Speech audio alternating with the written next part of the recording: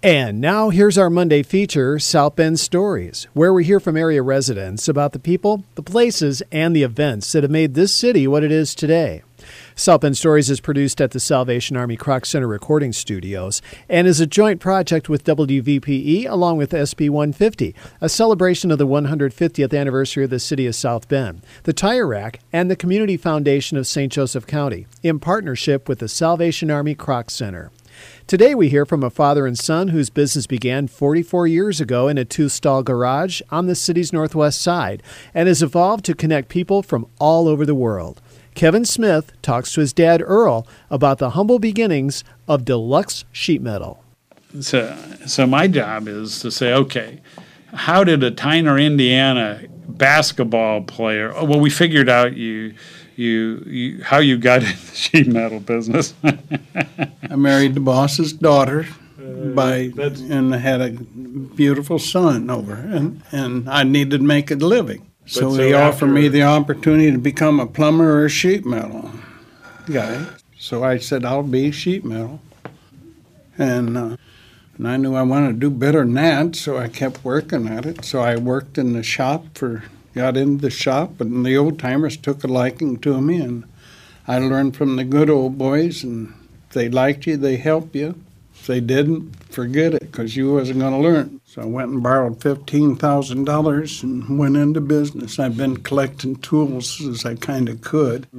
Mr. Tom Herman, he had a little sheet metal shop. I bought him out. He had a couple, 3 pieces, and he liked my sheet metal, and I didn't want to be in competition with him. So I told the wife, let me have 2 years. If I can't make more money as a contractor, I'll go back to do the estimating. I had a buddy, and he'd call in an order at night, and that's how I got my first start of business. And, so here it is 40 years later or whatever. 44? 44. Yeah, that was the inception of Deluxe Sheet Metal out on Auden Road in a 2-car garage. When I moved up to Auden Road, that was all a dirt road from Cleveland Avenue all the way up to Auden Road, which is a mile south of Michigan. And I had ideas there of wrecking the house and doing self-work on it. And the bank wouldn't loan me the money because they said I'd be too far advanced for the territory. And we had 5 acres, and that's where you kids all grew up on, and it was wonderful. The roads kept coming, so people started moving out towards our area. When you think about it, it's intriguing because, literally Tyner was as old,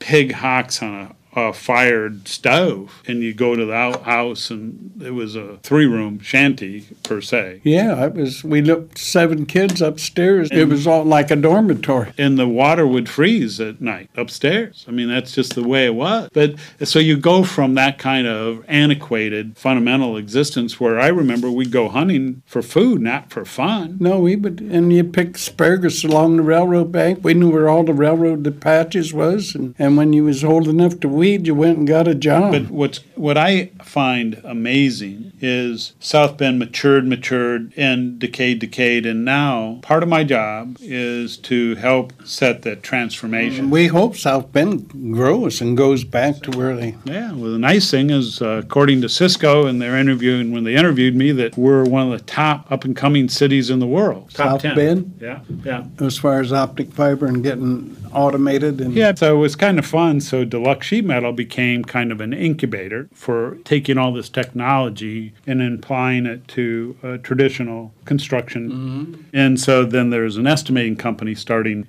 out in Denver.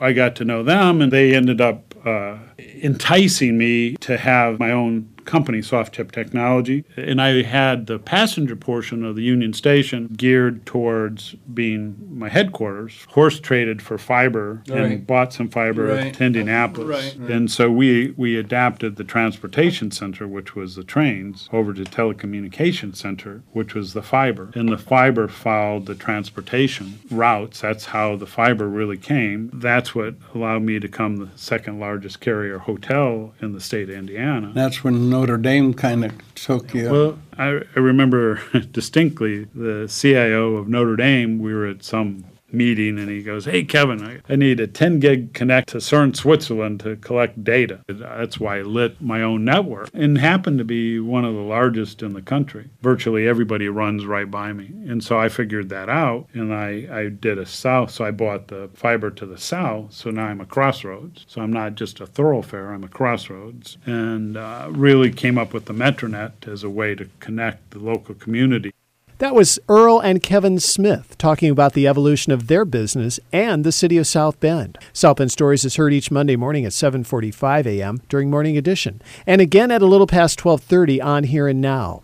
If you'd like to share your South Bend story, visit the website mycroc.org.